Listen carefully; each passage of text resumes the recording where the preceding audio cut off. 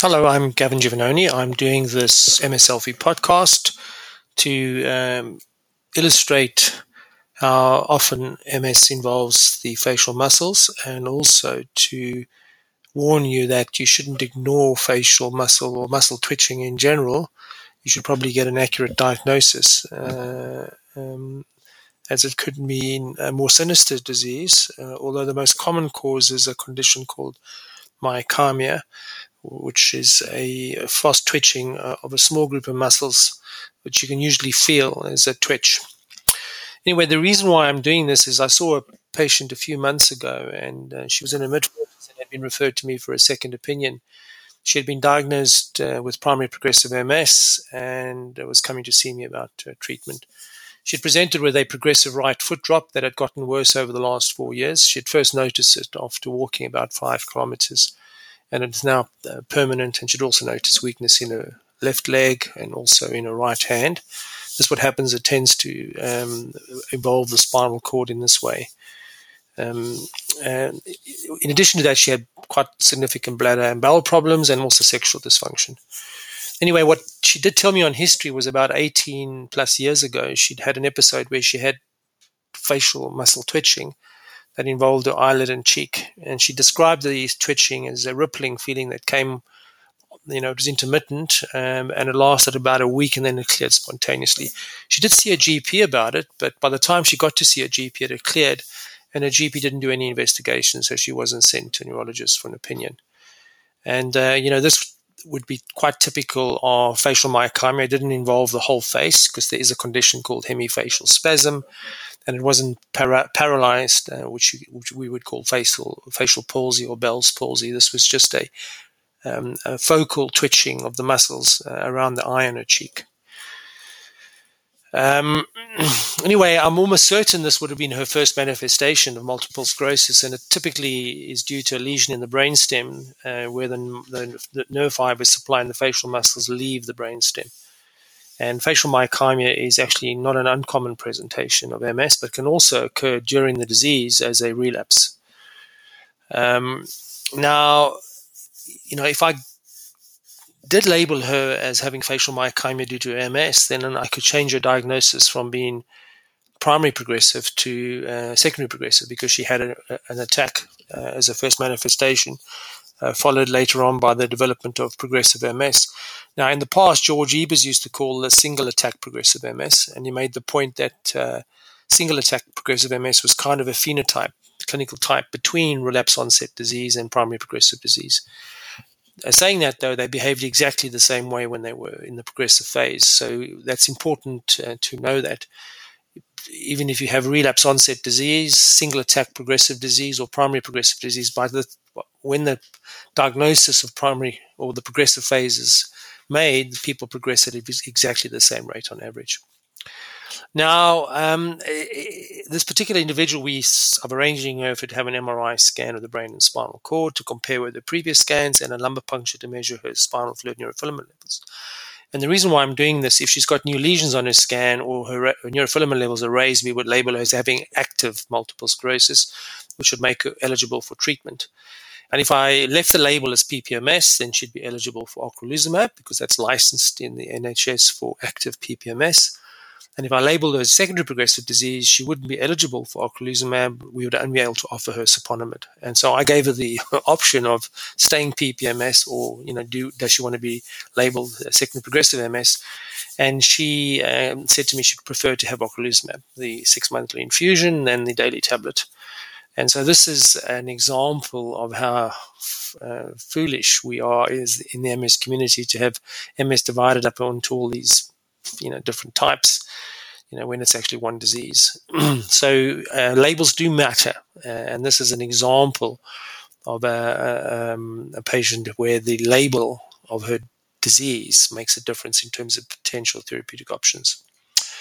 Now, the real sad thing about this lady is that she should have been sent to a neurologist way back then, in 18 years ago, had an MRI scan, investigations, because if she was diagnosed with MS and was eligible for treatment back then been on disease-modifying therapies for the last 18 years, may have delayed or even prevented the progressive phase of the disease. So this poor lady has missed out. And I looked at her scans. She's got a very high lesion load, quite a lot of posterior fossa, brain stem and cerebellum involvement. And she's got quite a lot of, brain volume loss. And so the tragedy here is that she's lost end organs. She's lost brain and spinal cord. So when I say time really is brain and spinal cord, I do mean it. And, this is another example of an individual missing out on being diagnosed for whatever reason, Anyway, myokymia is quite a common condition, and I've just done a short summary so you can read about it. Actually, most people will have suffered from myokymia in their lives. It's very, very common in the general population, and it's characterized by the involuntary, spontaneous, and rapid contractions of a small group of muscles. And it causes this twitching. It could be a tiny little twitching on the side of the eye or in the biceps muscle, wherever you occur. That's typically harmless and temporary.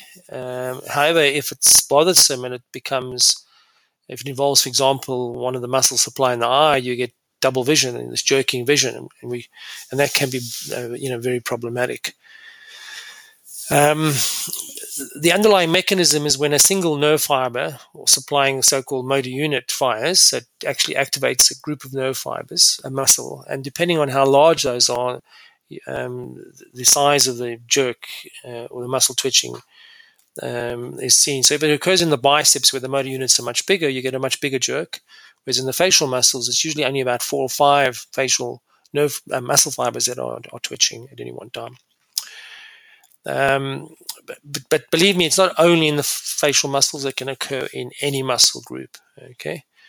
And it probably in MS is much more common. I mean, it's almost universal in multiple sclerosis, to be honest with you. When you ask patients about myokymia, they always volunteer it, and it's much more frequent in MS patients, in my experience, than people with other diseases or the general population.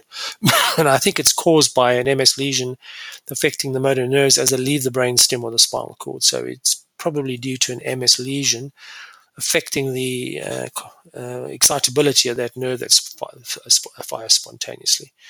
Now, we can treat this condition by, if it's bothersome, by using sodium channel blockers that block the nerve fibers, and it's very responsive from my experience to sodium channel blockers. And the drugs are carbamazepine, Tegretol is the trade name, oxcarbazepine or trileptal, or lamotrigine or lamictal, or they're either sodium channel blockers.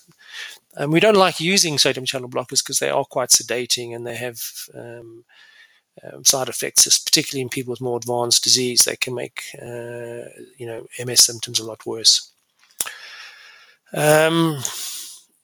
Anyway, read the newsletter. I've put up a few videos just showing you an example of the facial myokymia. I've also highlighted the importance of differentiating myokymia from what we call fibrillations.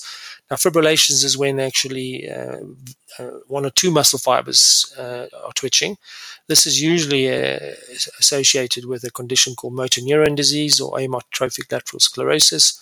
And you usually get these fibrillations occurring not only in the face, but all over the body, tongue, etc.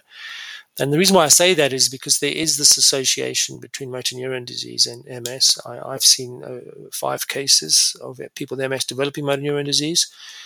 And there is some epidemiological evidence suggesting that people with multiple sclerosis are at a higher risk of developing motor neuron disease. So, if you're worried about your muscle twitching or your muscle fibrillations, you should take a video because it's often transient.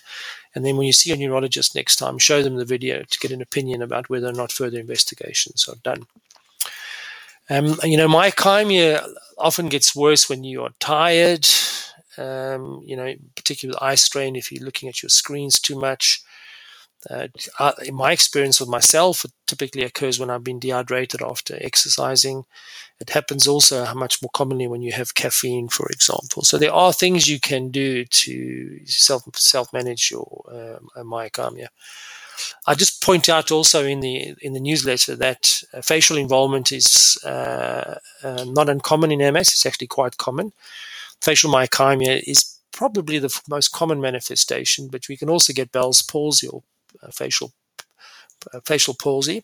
And that's when the MS lesion in the brainstem that involves the facial nerve is much larger, and you get the whole face paralyzed. And we also get a thing called hemifacial spasm. So instead of just causing the facial myokymia, it actually causes the whole face or part of the face to spasm. And I put up some videos just showing you examples of that. Anyway, be aware of this, and I'd just like to ask you, as people with multiple sclerosis, how many of you relate to this particular individual, had facial or muscle spasms, misdiagnosed and delayed your diagnosis of MS. In other words, you missed out on starting treatments earlier. And how many of you had facial involvement, to see how common it is. I put up a paper from I put up two papers, one on the association between MS and amyotrophic lateral sclerosis. This was done in the NHS. And I've also put up a paper from a group of patients in Iran where they showed you that facial involvement is quite common. You're talking about roughly 1 in 20 patients having facial involvement. Anyway, if you found this very helpful, great. If you've got any comments, ask questions, I will get back to you. And please, if you're not a paying subscriber, think about doing it. I would appreciate your support. Hope you enjoy this.